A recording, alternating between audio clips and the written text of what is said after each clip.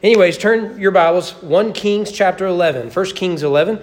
And we've been looking at the story of Solomon this week.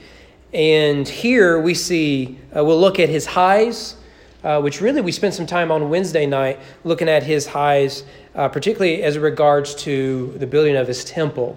But we'll look at the highs today, and we'll look in particularly here in chapter 11, his low. 1 Kings chapter 11, you will stand with me, reverence for God's word, and we will read the first 8 verses. Now King Solomon loved many foreign women, along with the daughter of Pharaoh, Moabite, Ammonite, Edomite, Sidonian, and Hittite women, from the nations concerning which the Lord had said to the people of Israel, you shall not enter into marriage with them, neither shall they with you, for surely they will turn away your heart after their gods. Solomon clung to these in love. He had 700 wives who were princesses, 300 concubines. His wives turned away his heart, for when Solomon was old, his wives turned away his heart after other gods, and his heart was not wholly true to the Lord his God, as was the heart of David his father. For Solomon went after Ashtaroth, the goddess of Sidonians, and after Milcom, the abominations of the Ammonites. So Solomon did what was evil in the sight of the Lord, and did not wholly follow the Lord, as David his father had done. Solomon built a high place for Chemosh, the abomination of Moab, and for Molech, the abomination of the Ammonites on the mountain east of Jerusalem. So he did for all his foreign wives who made offerings and sacrificed to their gods. Let's go, Lord, in prayer. Our Father, we ask, as always, to open our hearts and our minds and our eyes and ears and mouth, hands, feet, our entire being, body and soul, that we would be transformed by the gospel. And may we see here in Solomon the wisest of men, yet is numbered among the most foolish of them. May I decrease so that you can increase. In the name of your Son we pray. Amen. Be seated.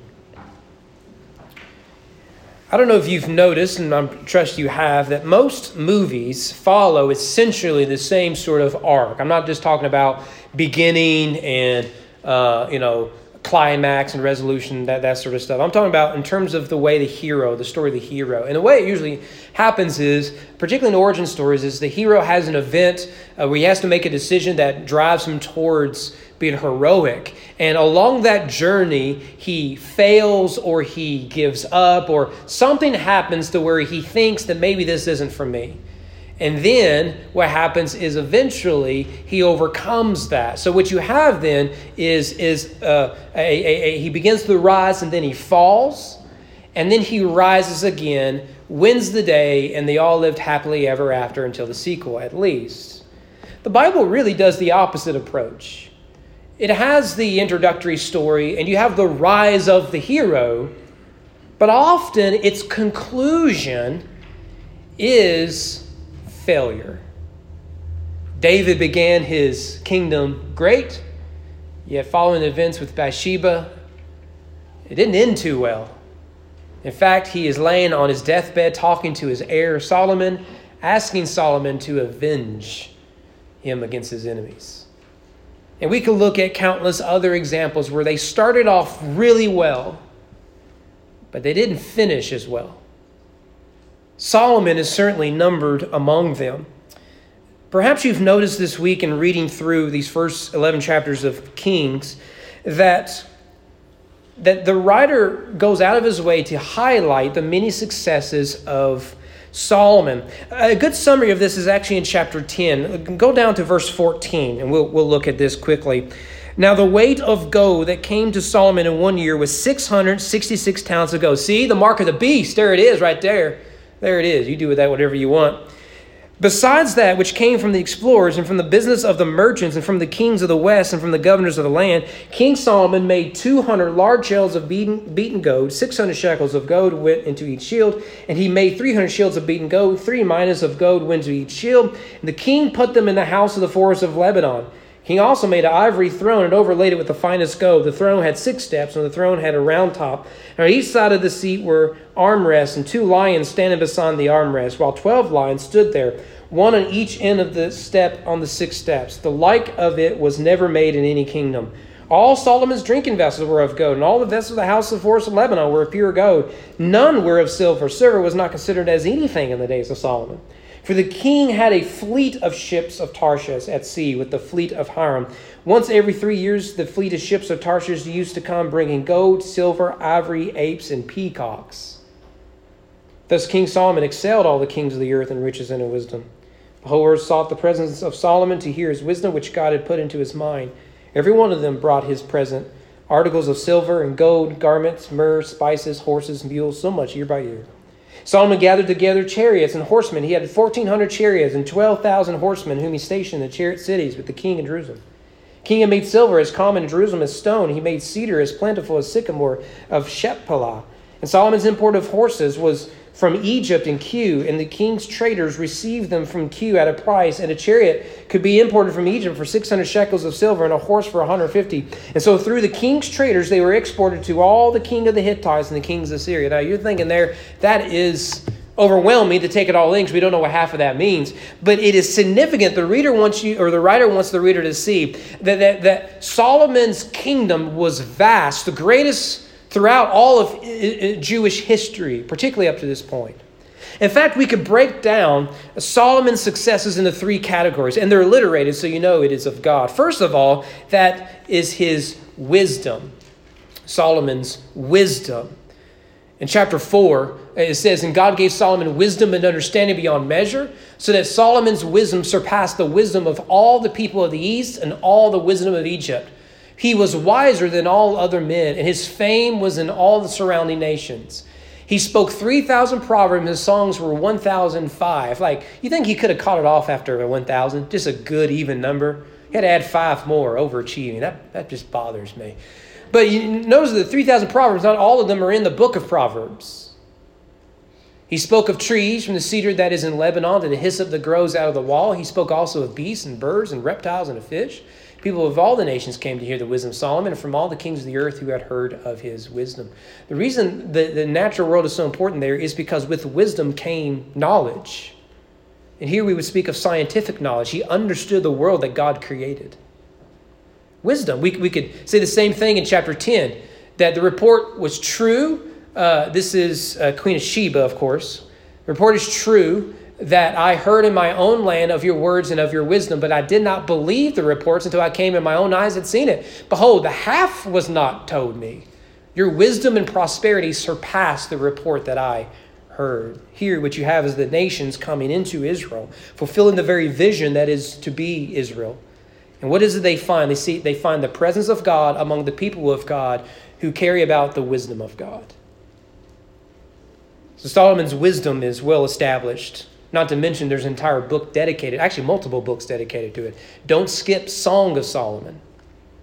Secondly, wealth. That's made very clear in this chapter 10 that we've read, but we can go back to chapter 4. Solomon's provision for one day, this is his grocery list, was 30 cores of fine flour and 60 cores of meal. I don't know what a core is, but it sounds like a lot. 10 fat oxen, that'll feed a teenage boy. 20 pasture-fed cattle. That'll feed an entire youth group right there. 100 sheep besides deer, gazelles, roebucks, and fattened fowl. The only county to me, like, I wish I had that much deer in my backyard. For you city people, you might call those deers. But it's deer. Right? Talk about a shopping list. Just wealth. In fact, we could add to this chapter 8 and 9, which explores the wealth of his kingdom as seen in the temple and as seen in his palace. And remember what we saw here in chapter 10. We said that silver wasn't known in Solomon's kingdom because there was so much gold. That's incredible. Absolutely incredible. Then there is the work of Solomon. After all, chapter 8, he builds the temple. Incredible work he accomplished. He built his palace, equally majestic. And he expanded his kingdom, not through war like David, but through diplomacy and wisdom and ability. Man had incredible wisdom. With it came wealth and great work. So at this point, as we arrive at chapter 11, the reader would assume the story of redemption has come to an end. I mean, what else do you want? Everything the patriarchs had hoped that Israel would become, Solomon achieves. The seed of the woman has triumphed. The nations are blessed through the wisdom of Israel. Israel is faithfully following after Yahweh. And the royal priest rules with wisdom. So we can look at 1 Kings 5. We pointed this out Wednesday. A very important verse, perhaps the verse when you're considering Solomon. But now the Lord my God has given me rest on every side. Right? Isn't that the goal? Isn't that the goal of Israel? After all, Jerusalem is the city of peace, the city of shalom. And with peace comes rest. And Solomon says, I have come to a place of rest. David never enjoyed that, but Solomon has. And we turn to chapter 11, and immediately it all comes crashing down. In an instant, in a day, as the narrative writes it. 3 things destroy Solomon I want to highlight for us this evening. The first one is the obvious one, and that is lust. Lust. And his lust is expressed in a variety of ways. Most notably here is polygamy. Now, just to be clear, because now this is a controversial statement, the Bible condemns polygamy. Now, you'll hear plenty of people, particularly as we go in the direction of polyamory and polygamy as a nation, they will actually try to use the Bible in defense of it. But one need not go past page 2 of the Bible to see that this is condemned. Genesis 2:24, therefore a man shall leave his father and his mother, hold fast to his wife, they shall become one flesh. Notice there is one man, one woman, that is monogamy. This is affirmed by both Jesus and Paul in the New Testament. So the Bible condemns polygamy by fiat. Anything that doesn't fit within that definition is unrecognizable in terms of marriage. You can call it marriage, but it isn't biblical marriage. It also condemns it antidotedly. What you'll get a lot of people come and say is, well, all the patriarchs had multiple wives. Abraham, Isaac, Jacob, Joseph did, Moses did, David certainly did, Solomon here. They all did. Therefore, it must be morally okay. And this is where we confuse description with prescription. There's a lot of things in the Bible that are described I wouldn't recommend we necessarily put into practice. Like gouging out the eyes of our enemies. I don't think we should try that as public policy, right? It's in the Bible. Well, it must be okay. No. That's not how we read the Bible. There's a difference between description and prescription. And in the description of polygamy in the Bible, it is always bad news. In fact, the first polygamist, really is a bigamist, he is the descendant of Cain, and he's 7 times as bad as Cain. It's Lamech in Genesis 5. So too, when you look at Abraham, was having multiple partners a good thing for Abraham? Ask Hagar. You remember the story of Abraham and Hagar is the opposite story of the Jewish slaves. Abraham goes to Egypt and steals someone and turns them into a slave in Canaan. They then flee. That's the story of Israel, who is turned into slaves in Egypt, who must then flee. Right? That's not a good thing. Same can be said of, say, Jacob, who had, remember, he really had 4 wives. He had his 2 wives as a result of his father-in-law deceiving him. But with those 2 wives came 2 additional servants who bore him children. He essentially had 4 wives. You cannot read the story of Jacob and say, clearly, God thinks this is a great idea. Not to mention David and his downfall. And then here is Solomon. It is very clear. His lust for women in both marriage and outside of marriage is his downfall. Solomon's harem of 700 wives and 300 concubines is by far the largest in the Bible, particularly among the Jewish kings. The next largest harem belonged to Solomon's son, Rehoboam, who had, in comparison, 18 wives and 60 concubines. Still way, way, way too many because it's larger than one, but significantly less than what his father had. David, in comparison, had 15 wives and multiple concubines. One of his wives was a Gentile. And let's not forget, his first wife had a father who tried to kill him. None of these men, Solomon, David, Rehoboam, and others, none of these men finished well.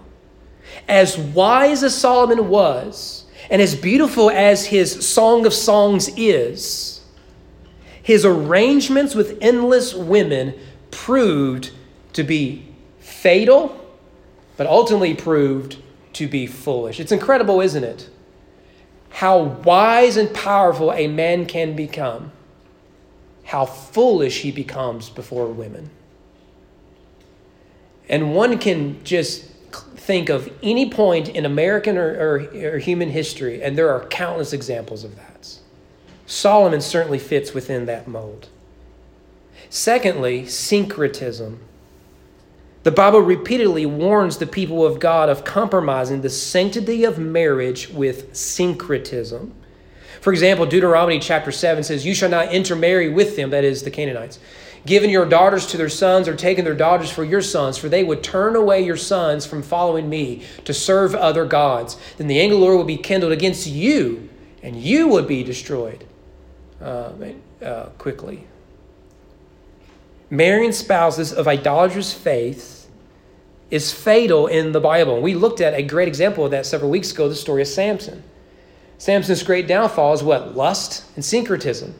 That is, he believes that, well, I have my faith and they have their faith. So long as we love each other, whatever that means, we can all light a candle, sing the Coca-Cola theme song, and live happily ever after. And what you find is that the root of intimacy is faith.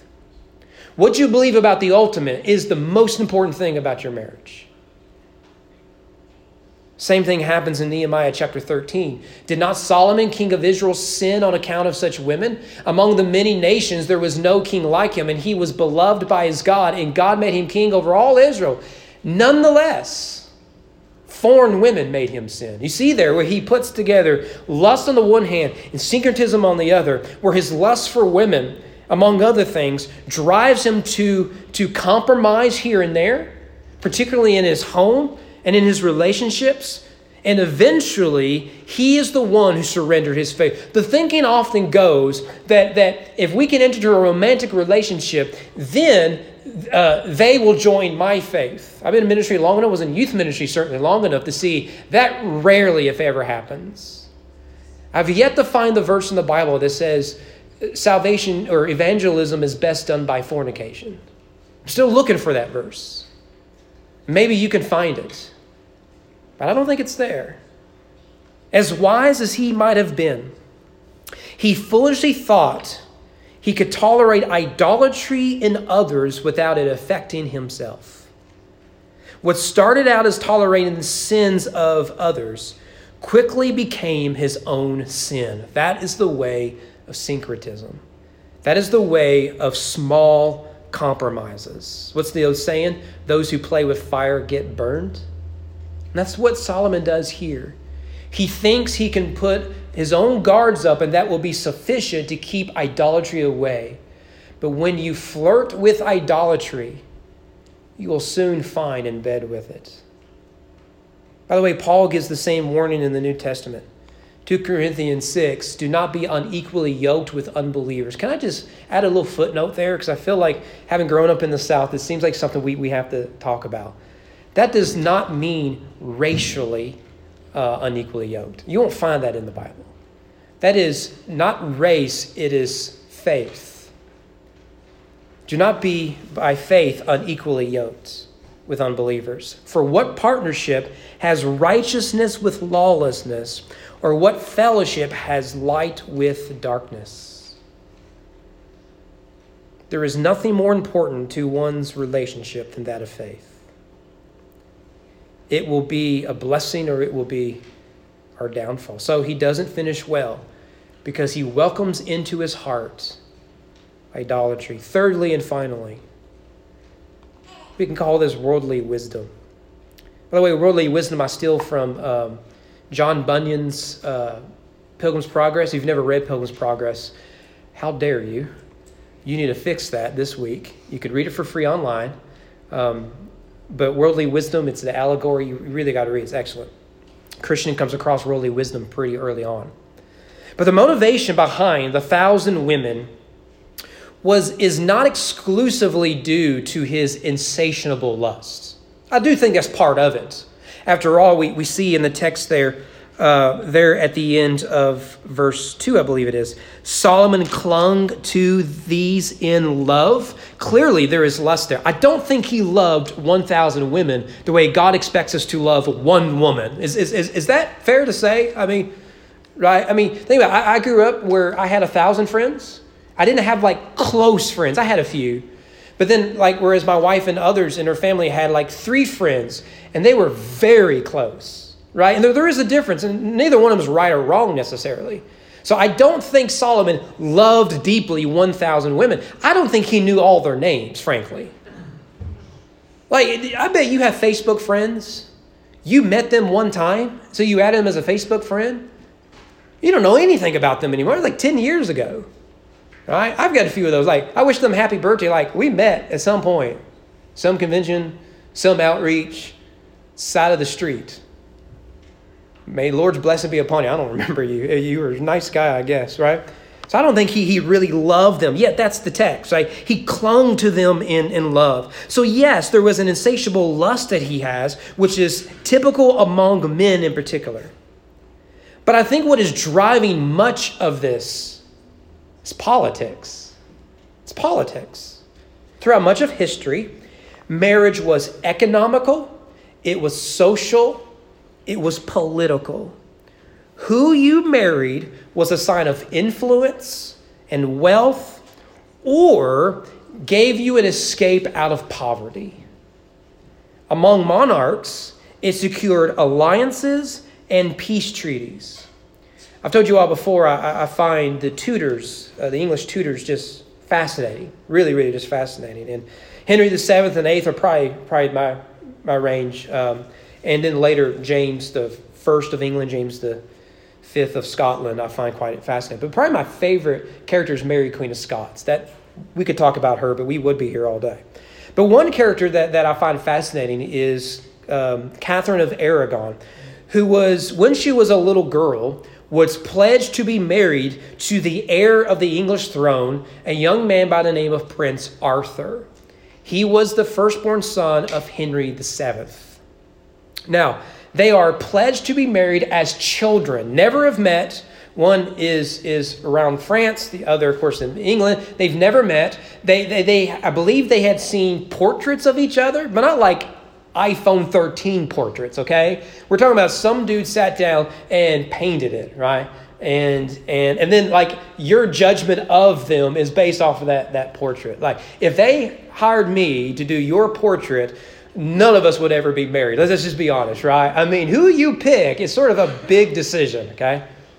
So when she comes of age, she gets shipped literally all the way over to England, where she is going to be quickly officially married in a massive wedding and start the next line of king and queen. The problem is, shortly after their marriage, Prince Arthur died of the sweating sickness. He died. So she's left there. She's not pregnant. She has no children, so thus no heir. And a lot of people don't know what to do with her, right? She's the next queen whose husband just died. She's not even queen yet. She's just a princess. Does she go back? And her value has dropped now that she was previously married. It was a huge issue in England. She ends up managing to marry the now heir of England, and that is Henry VIII, who we know that relationship didn't last as long as maybe she had hoped.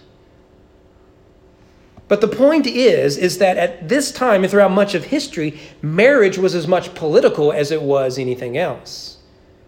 Nowadays, we grow up singing, first comes love, then comes marriage for the monarchs. And throughout much of history, it's more like first comes the pledges and alliances, then comes the marriage, right?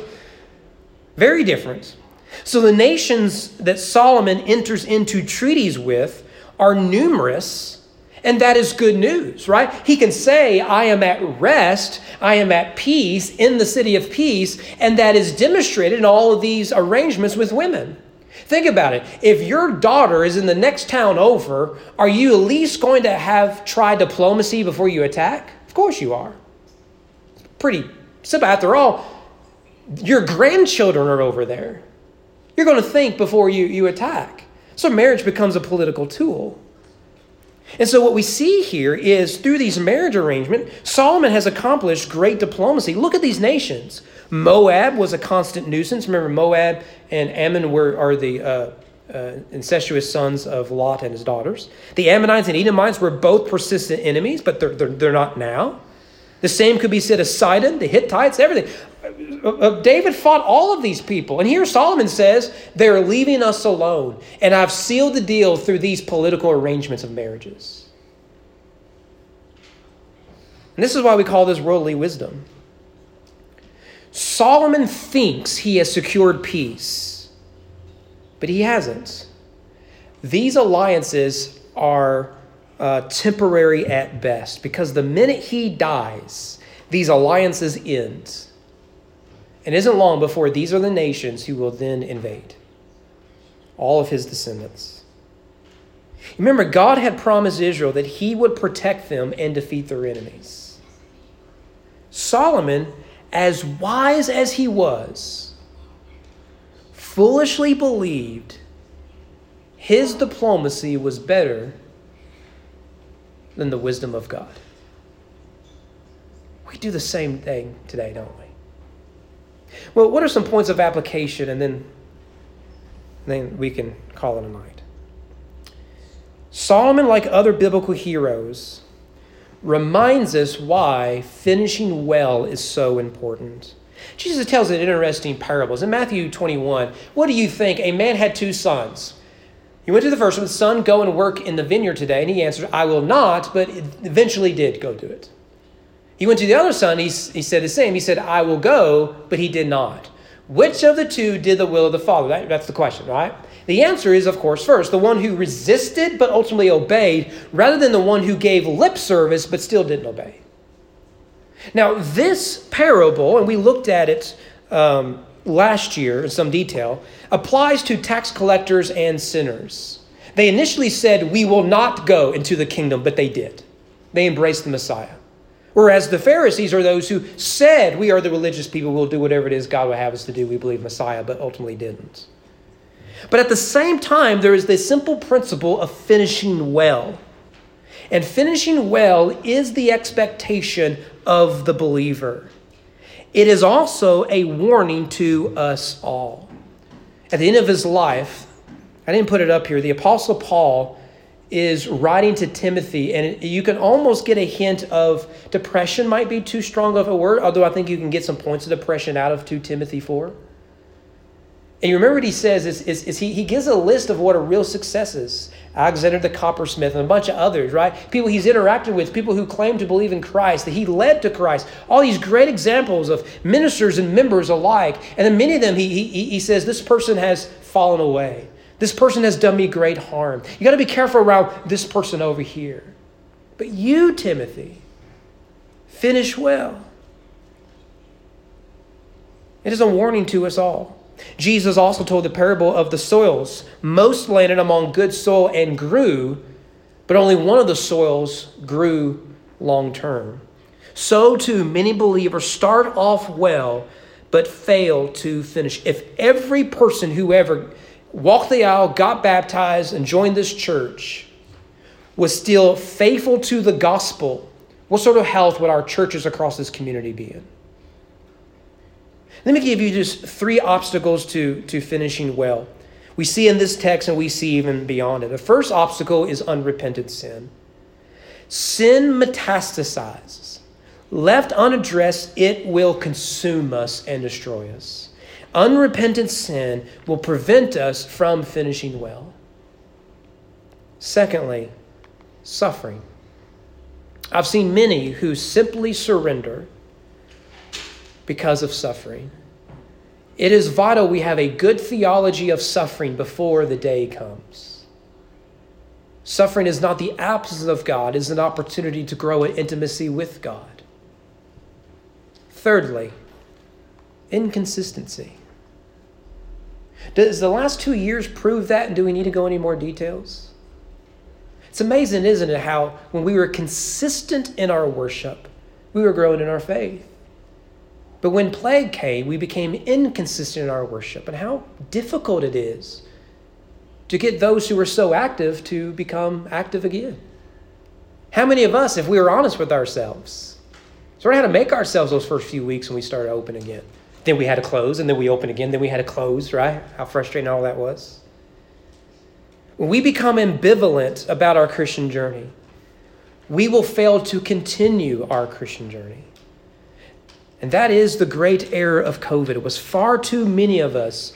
Our Christian journey was found exclusively at the church, and we had not taken it home with us with the spiritual disciplines, so that when the community was not as involved as it had been consistently, we didn't have the spiritual disciplines to fall on, because we hadn't been growing as disciples. 3 great obstacles to finishing well. Well, many of you all probably know who this cat is, right? This tortoise is, right? That is the 2022 Kentucky Derby winner, Rich Strike. And will go down as one of the better Kentucky Derbies in at least recent history. I think that's fair to say. It's exciting that the underdog, we could call him St. Peter's if you want to. The underdog, right, beat the big dogs, the David beat Goliath, right? It's exciting. But it isn't just that the one that we didn't think would win ended up winning. It's how he ended up winning that we love so much. I love the aerial camera, right? Where they put the arrows on. It says, here's the one everyone thought was going to win. Here's the one no one thought was going to win. And halfway through the race, they were on opposite ends. One is near the front, the other one is near the back. But as it goes, particularly down the stretch, you can see the lanes open up. He takes advantage of his opportunities. Before long, he's right there in the front. No one noticed live Rich Strike until really the finish line, because he was all the way in the back.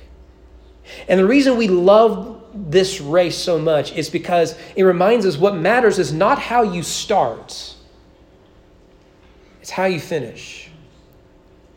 So too, where you are right now does not necessarily determine where and how you will finish. Maybe things are going well and you're growing in your faith. That is good news. Keep pursuing Christ. Maybe you're struggling. The good news is there is still grace for you. Keep pursuing Christ. What we want to hear on that day of judgment, when the sheep and the goats are separated, is for the Father to look us in the eyes and simply say, well done, good and faithful servant. Isn't that what Paul said as we referenced earlier in 2 Timothy? I am already being poured out as a drink offering. Here he is on the brink of execution. And the time of my departure has come. I have fought the good fight. I have finished the race. I have kept the faith. One of the things I love about running so much is no one really cares that much about your time. People are first and foremost impressed if you finish it. I have fought the good fight. It's a boxing reference. I have finished the race. I have kept the faith. Henceforth there is laid up for me the crown of righteousness, which the Lord of the righteous judge will award to me on that day. And not only to me, but to all who have loved his appearing. Isn't that what we want? I pray that each and every one of us here and even beyond, we look at Solomon and we see not what he did, but a mirror that makes us reflect on, if we are not careful and consistent in our faith, what could become our story. May you, may I, when they write our obituary, let it simply say, he finished well. When Ruth Graham was buried, you need to go see her tombstone. You know what it says? Something like no longer under construction. Or I think it says construction complete. Thank you for your patience. Let's go to the Lord in prayer. Our Father, thank you.